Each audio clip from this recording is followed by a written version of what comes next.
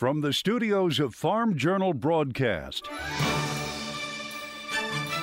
this is U.S. Farm Report. Merry Christmas and welcome to U.S. Farm Report this weekend. We're spreading joy this Christmas weekend, keeping the childlike wonder of the holiday alive. Being on a family farm means a lot of different things to us. It means tradition. It means, building something together as a family. From beating cancer twice to now spreading joy to others year-round. I had this idea of what if I created something while I was still here. That way I could control its roots and its foundation. And then whenever I graduate to heaven, that people could continue that living legacy for me. How Brooke Taylor and the Ruralgon Urban Foundation is investing in strong women doing brave things with grit and grace. And in John's world, chestnuts roasting on an open fire in the future.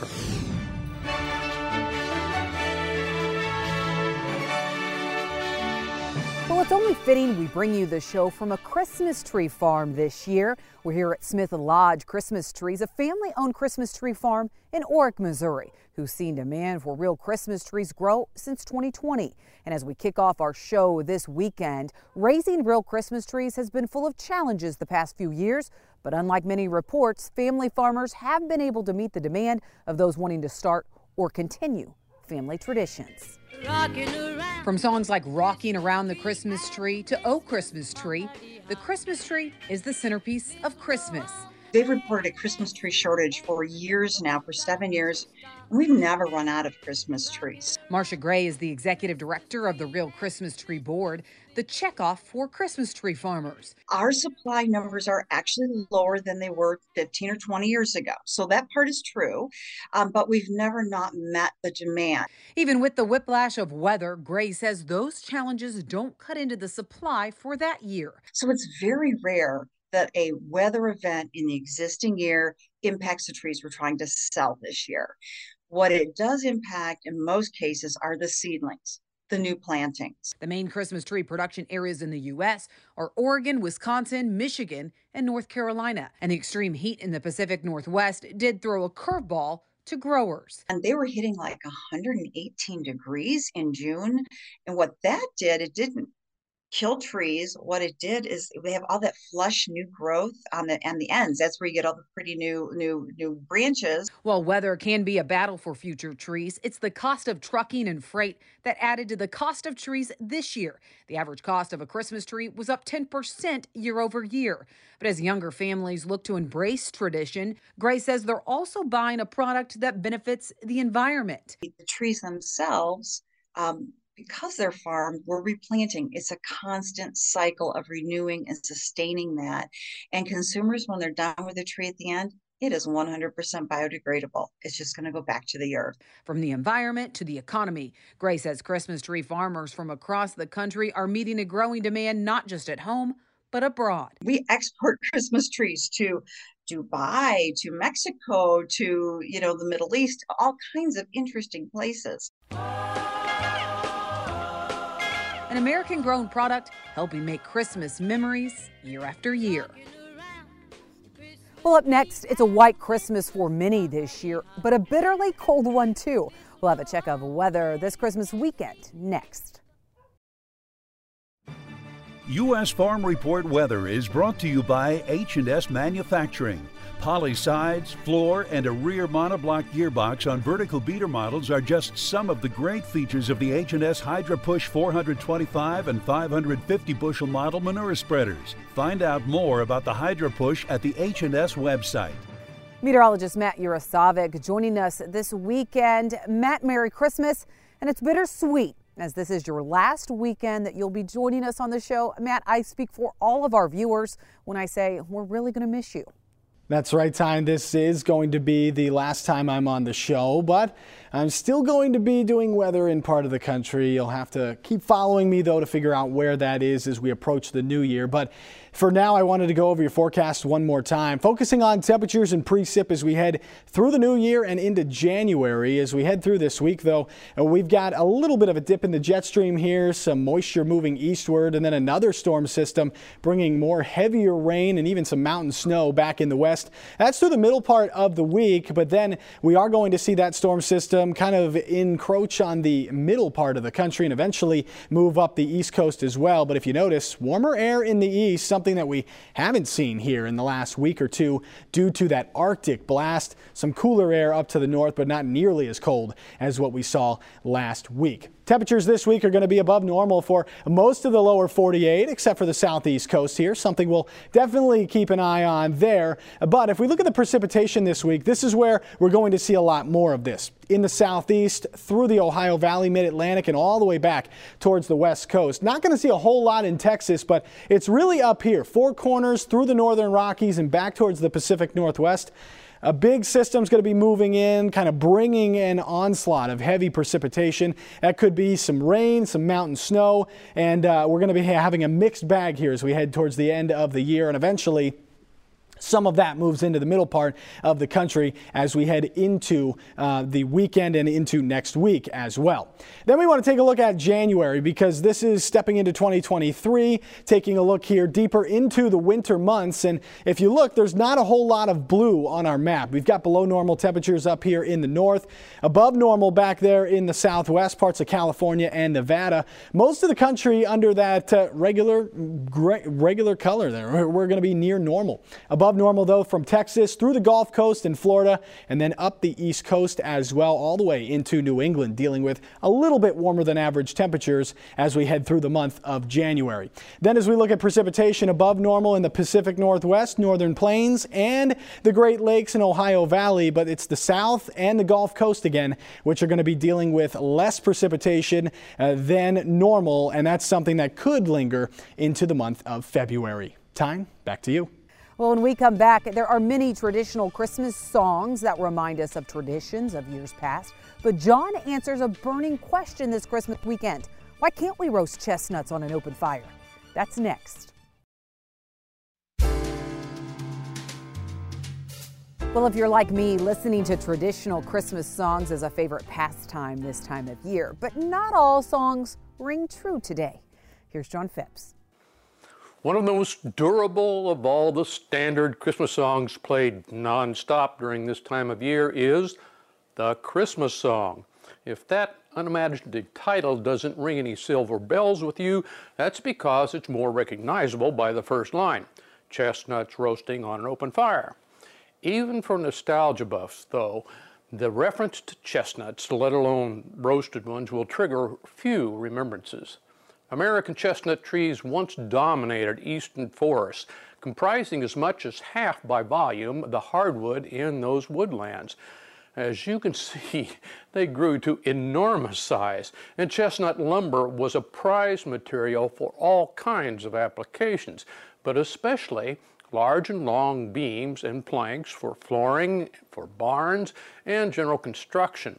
In 1905, a fungus from Japan was inadvertently introduced to America, and it literally took these giants down over the century.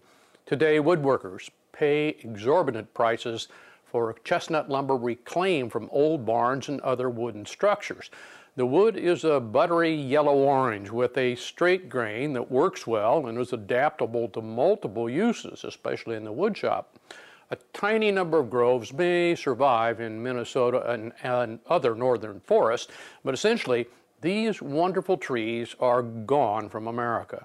It's safe to say that few have ever eaten true American chestnuts roasted on an open fire or not.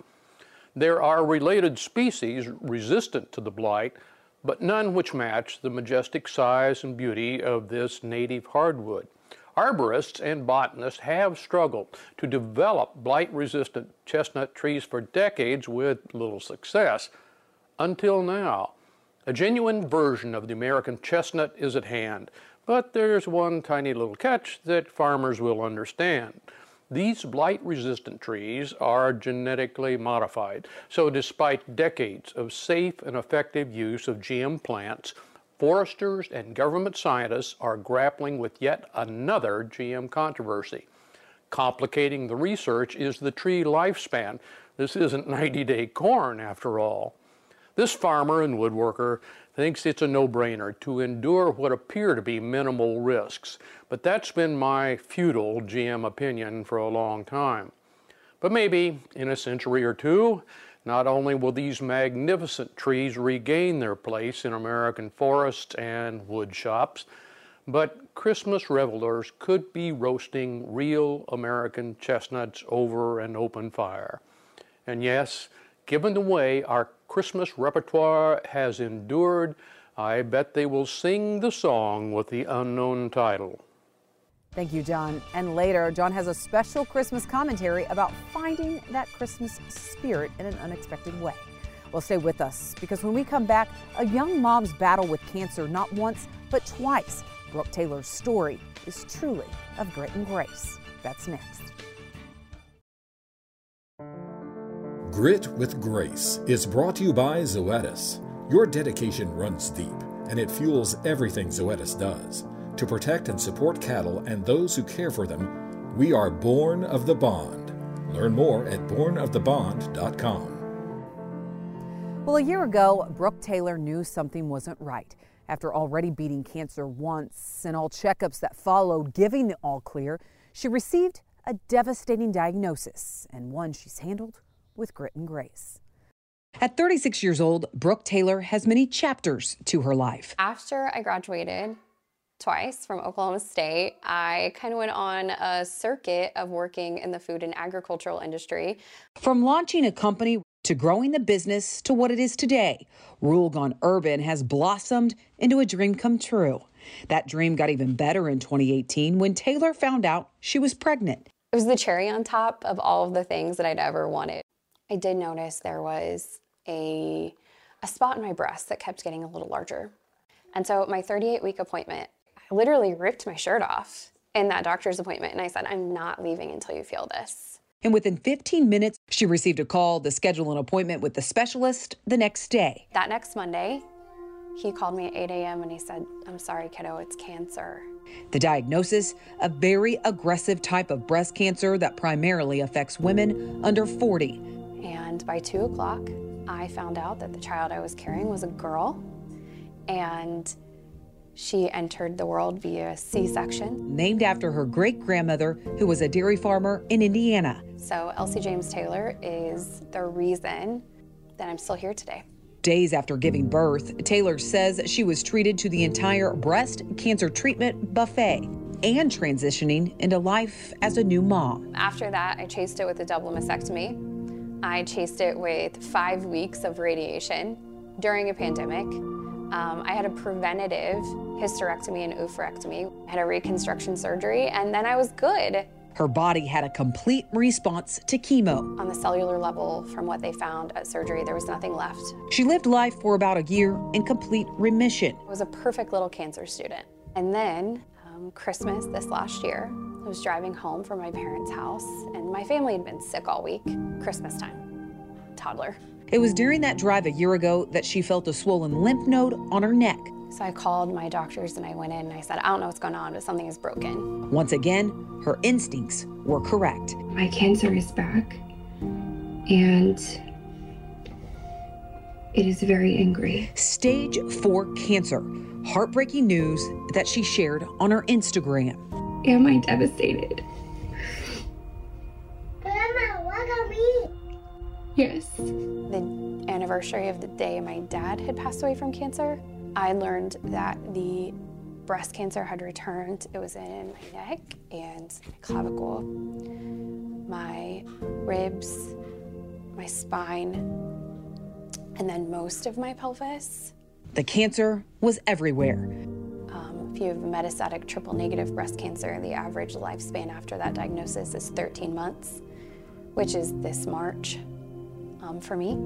With the diagnosis came other news, a cancer-fighting medicine that had been in trials for a decade and was just approved by FDA. Because I had responded well to a platinum-based chemo, because I am a BRCA1 gene mutant carrier, I checked the boxes for this medicine, and it's working for me. That medicine that's helping her survive also caused Taylor to undergo nearly 20 blood transfusions this summer. And I've had 2 clear scans, and while my doctors won't say that it's gone, it's not there. Taylor says it's a miracle she's here, but the reality of beating 2 aggressive forms of cancer isn't something that just goes away.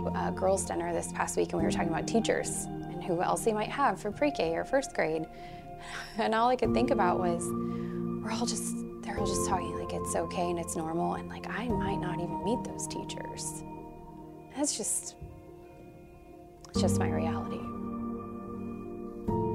Well, her reality of not knowing if she'd be here to see her daughter off to kindergarten or college isn't holding her back. Next, we'll tell you how Brooke Taylor has turned her battle into a season of giving year-round. Well, a devastating diagnosis isn't stopping Brooke Taylor from spreading joy to others. In fact, it's only fueled her passion, even launching a foundation this year as she's creating a season of giving year-round. Brooke Taylor's cancer battle is one she shares on social media, documenting the ups and the downs of fighting cancer twice. I would be lying to you if I told you that it's not hard. But as a young wife and mom, she also wants to leave a legacy that's bigger than cancer. I had this idea, what if I created something while I was still here? That way I could control its roots and its foundation, and then whenever I graduate to heaven, that people could continue that living legacy for me. That's how the Rule Gone Urban Foundation transpired. The mission, investing in strong women doing brave things with 3 pillars of support. First pillar of the foundation is investing in B and C students, because gosh, they work hard too.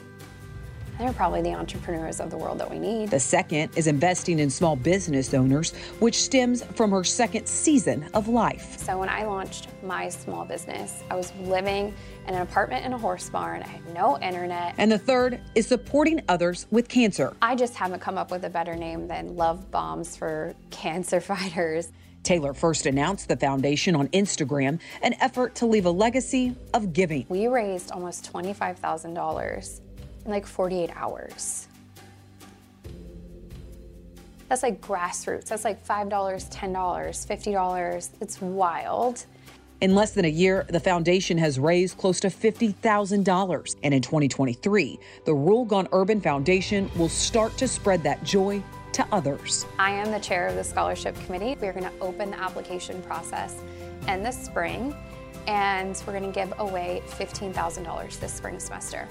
Taylor says as the foundation supports others, she's been able to take Elsie on a few memory-building trips of their own this year. So we went to a Mets game, she ran on the field, we saw the Lion King. During that trip, they made a special visit to a jewelry store. Someday, whether I'm here or not here, she will open gifts that we picked out together on the day she graduates high school, the day she graduates college, on her wedding day, and the day she becomes a mom. One that Elsie was drawn to was a delicate bracelet with a ladybug. At that time, all I could think about is, what about when this story becomes full circle and she has her first baby? And what if I'm not there? And it's just a ladybug. It's just a ladybug, but if that's all I can do, I mean, I'm gonna do it. Taylor knows what it's like to go through monumental moments in life without a parent. As a child who lost a father to cancer, those were the days where I was surrounded by the most people. And I kept looking around to see if he was there. He never told me on that. And I was 6 when he died. She's always gonna look for me.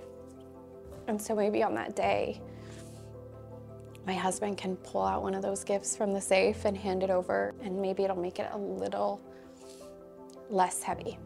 In a season of giving, Taylor is working to make a difference year-round. And she says instead of living life like every day could be her last, she's simply living life to the fullest every day she can. It's not up to someone what the outcome looks like, but it is up to us how we live through it, how we identify the silver linings. How can I ask for me to be a miracle when maybe the miracle is that I'm here right now anyway? Brooke continuously works to raise money for her foundation so she can spread joy for years to come. If you would like to support Brooke's efforts, just visit ruralgoneurban.org. We also have a QR code on the screen. What an amazing woman she is. All right, up next, Clinton Griffiths joins me from snowy South Bend for our annual Christmas in the Country special. From turning corn into spirits to the ultimate gift that a retired teacher received this past year, we share stories of joy with our annual Christmas in the Country special next. U.S. Farm Report is produced and distributed by Farm Journal Broadcast.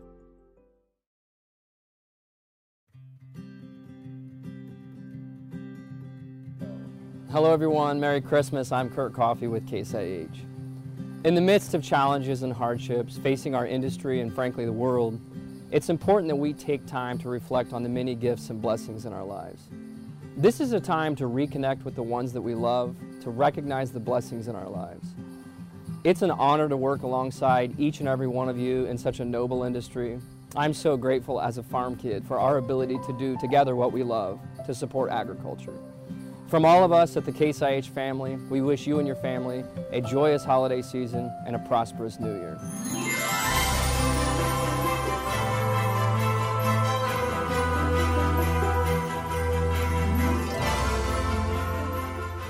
Merry Christmas. I'm Clinton Griffiths.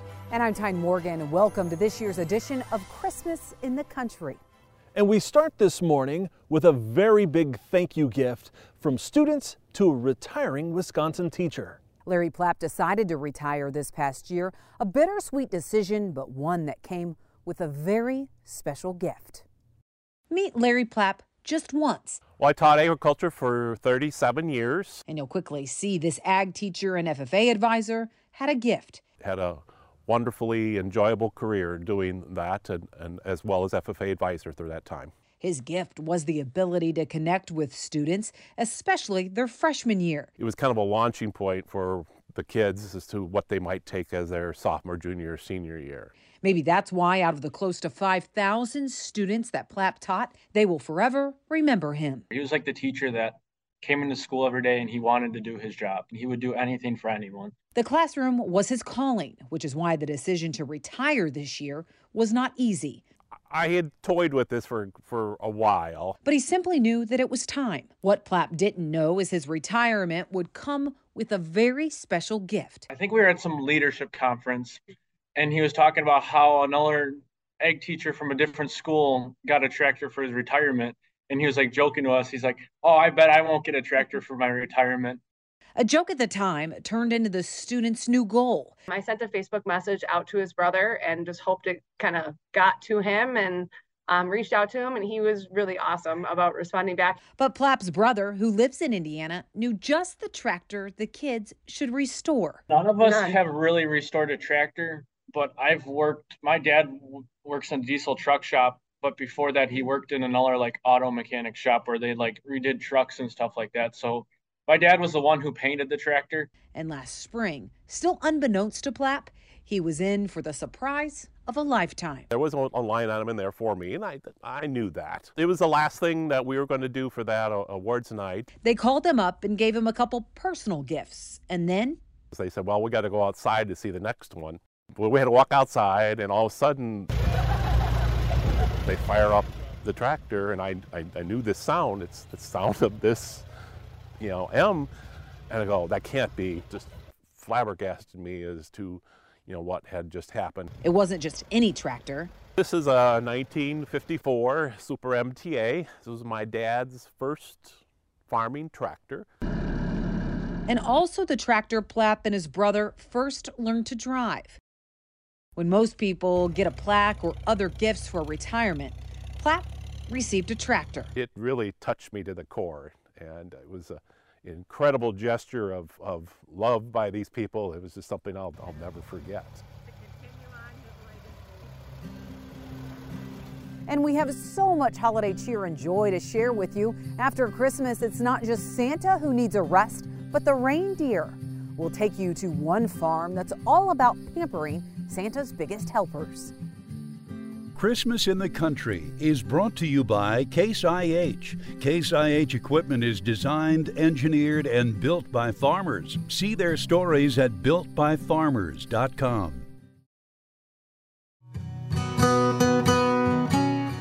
So what's the secret to making the best tasting bourbon or whiskey? One company says it all starts with a home-raised product. And as we found, Flyover Whiskey is all about putting farmers first. From the hard charge of harvest to the silence of winter slumber, celebrating the end of a season can be lackluster for row crop farmers. Grain in the bin doesn't gift as well as steaks on the grill. You fed cattle and you grew that into a steak and you were able to share that, where we didn't really have that with just row crops. You know, you can actually use grain that you grew and make something out of it to share. From field to flask, Flyover Whiskey is helping farmers bottle the season's harvest one micro batch at a time. We custom distill whiskey for farmers from their own corn. It's very personalized what we do. Head distiller Devin Biercombe starts with 15 to 20 pounds of corn. We've had guys who bring in dried sweet corn, gives the whiskey definitely a lot sweeter kind of taste. Even a corn variety between a white corn as like the common yellow corn, that whiter corn has a kind of a sweeter taste to it. How clean the corn is really makes a difference. Field by field, every bottled batch is uniquely original. Hybrid does have an effect. We haven't really pinned down what's the best brand, you know, DeKalb, Pioneer, Beck's, whatever, but definitely notice a difference. And then especially going from yellow corn to white corn, red corn, that has a huge difference on flavor. Once the corn is mashed, it's left to ferment before heading to the still.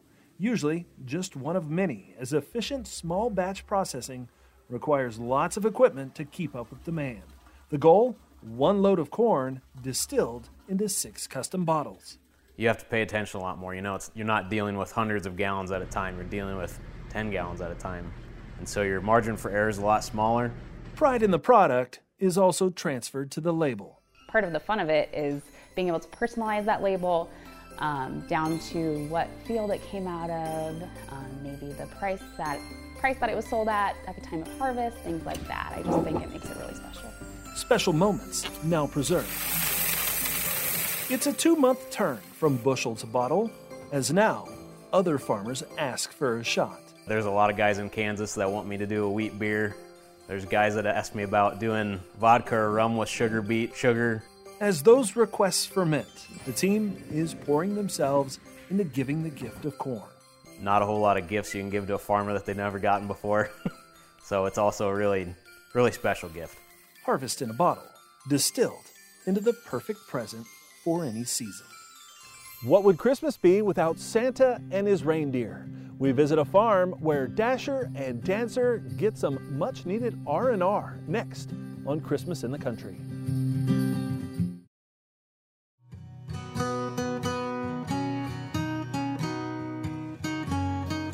Well, Santa can't make the trip alone on Christmas Eve. He's only able to do so with his reliable reindeer. So just how are Santa's reindeer pampered and loved throughout the year? For one family in southern Missouri, raising reindeer is quite the treat. It's a song that captured kids' hearts when it first topped the charts in 1949. But do you recall the most famous reindeer of all? Rudolph the Red-Nosed Reindeer then became a television special hit 15 years later. Well, Donner, where's the new member of the family? After all, if he's going to be on my team someday, he'd better get to know me. But unlike the fictional characters in the movie and songs, reindeer here at Prescott Family Reindeer Farm, We obviously have our real reindeer, Noel and Tinsel, are actually real. We have people that come out all the time and say, okay, but what are these? And we tell them, you know, they are real reindeer. Sarah Prescott will tell you the story behind this reindeer farm is magical. Being on a family farm means a lot of different things to us. It means tradition. It means, you know, building something together as a family. This 240 acres in Van Zandt, Missouri is rooted in a deep desire to give everyone a full Christmas experience. They're very stout, hardy animals, so We wanted it not to just be a petting zoo, but we wanted you to be able to fall in love with our animals just the way that we do. It all started 3 years ago when the Prescotts moved to southern Missouri from central Illinois. While we were in central Illinois, we did a ton of educational opportunities for people to come out to the farm and like I said, share our story, visit with the animals. And when we moved here, we wanted to expand on that. The Prescotts were well equipped for raising beef cattle, but they decided to venture into something new. We didn't want to impose on other businesses here in our local area, so we really tried to find a different niche market. And that love was a gift during a visit to another farm in Illinois. And that was the Snowman's Reindeer Farm. And they are amazing people, and they actually helped us to fall in love with reindeer just on our visit there. When the Prescotts moved to Missouri, Sarah started researching how to raise reindeer. We raise the reindeer very much like we raise the cattle. Cattle and reindeer are both ruminant animals, but reindeer just prefer to eat different treats. Our reindeer actually are not on grass. Reindeer actually don't eat much grass. Their main diet out in nature would be a lot more leaves and sticks. Sarah calls them her pampered pets, with big fans and pools to play in during the heat of the summer. But as you can imagine, it's in the winter months that these reindeer really shine. We're super excited that Santa and Mrs. Claus join us each weekend from the North Pole. They come down, obviously, to visit with the reindeer. We hope that Noelle and Tinsel will make the flight team this year and be able to be flying around for Christmas Eve. With both Santa and Mrs. Claus on the farm, plus photo props and other fun experiences, the Prescotts work each winter to bring others an enchanting experience. We also have crafts, a gift shop. You can write letters to Santa, hot cocoa, games, basically all the things that you need to check off your Christmas tradition list. This experience isn't created overnight. The Prescotts and their 3 kids start decorating for Christmas in July, all in hopes of helping others make memories in the most magical way. Still ahead, we're off to Tennessee and a farm tourism destination that is all about apples at its core. U.S. Farm Report is brought to you by Pioneer. Pioneer combines leading-edge R&D with rigorous local testing to create seed innovations proven to thrive in your fields. Pioneer, what's next happens here.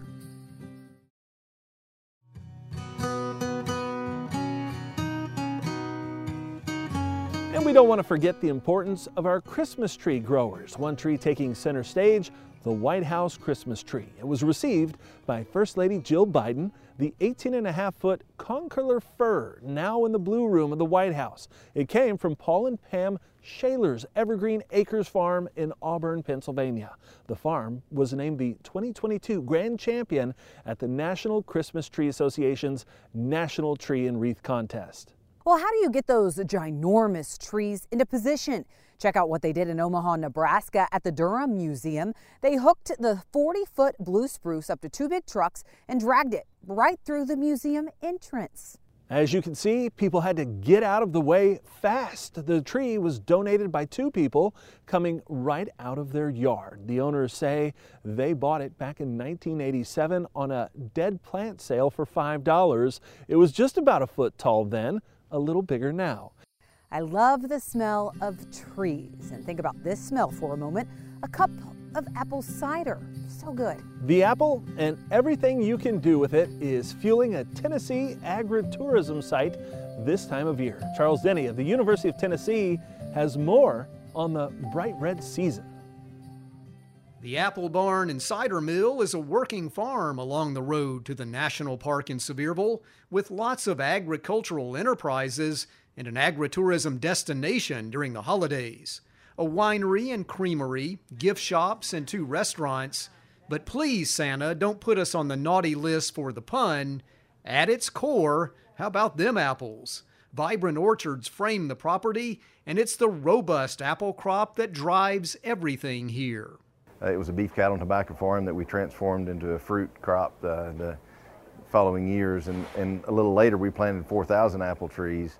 Kent Kilpatrick's family started the business some 50 years ago, and everything you see here really got going when they made the switch from tobacco to apples, based on a recommendation from their county UT extension agent at the time.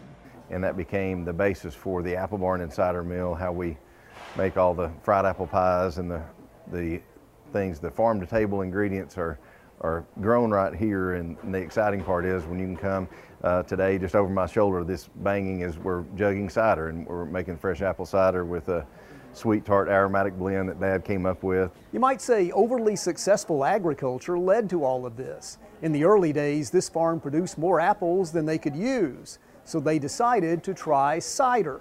Sweet, fresh cider is produced with a family recipe, and then gallon jugs are filled here on site. The Kilpatricks take pride in developing an authentic flavor where you can really taste the apples. Also here, you'll find plenty of other foods and items made from apples. One of the things that we say is come see, smell, and taste the fruits of our labor.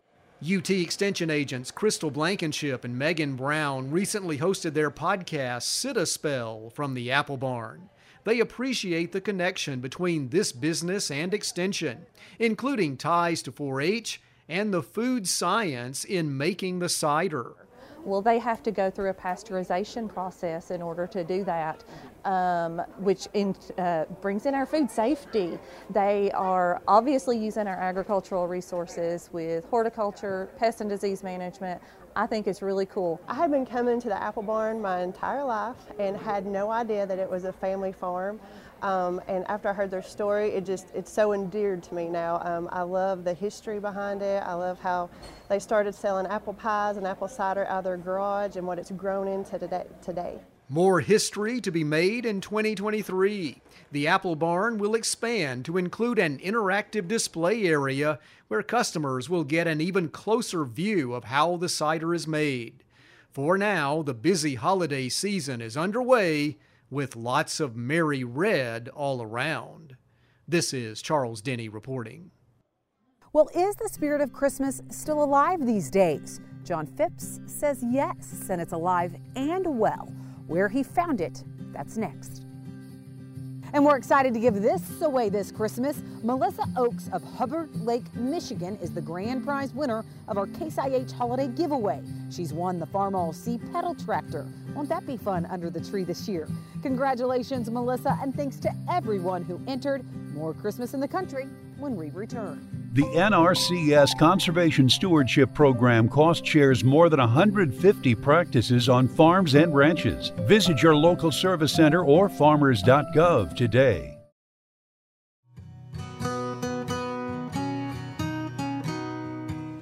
Well, in the busy rush of the holiday season, sometimes it can feel as if the meaning of the holiday is getting lost in all the hustle and bustle. But John Phipps recently stumbled onto the Christmas spirit among a group of very wise men. I unexpectedly stumbled into the real Christmas spirit recently.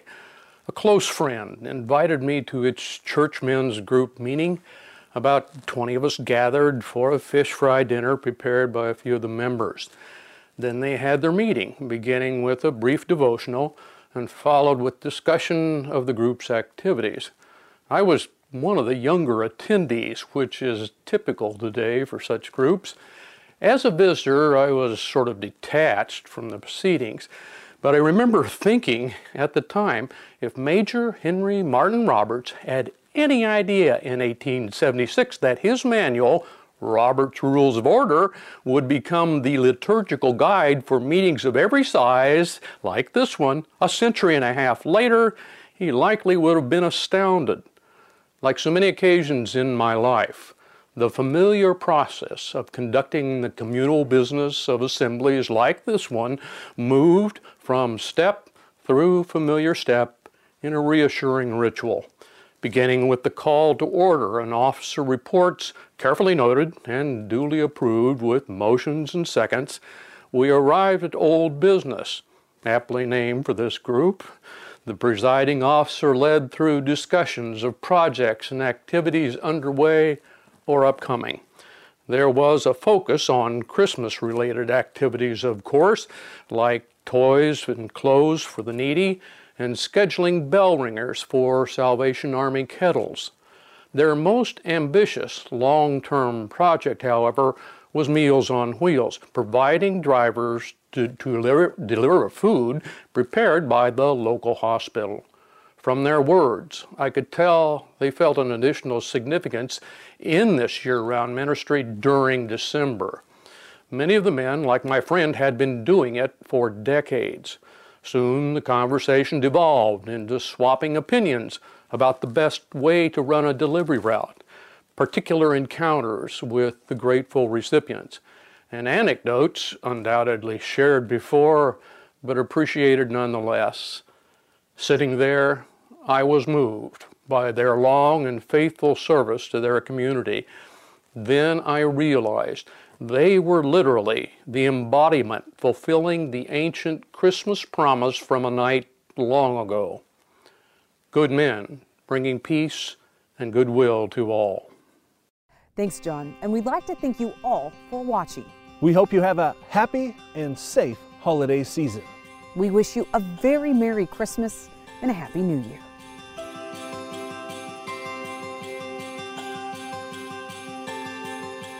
U.S. Farm Report is produced and distributed by Farm Journal Broadcast.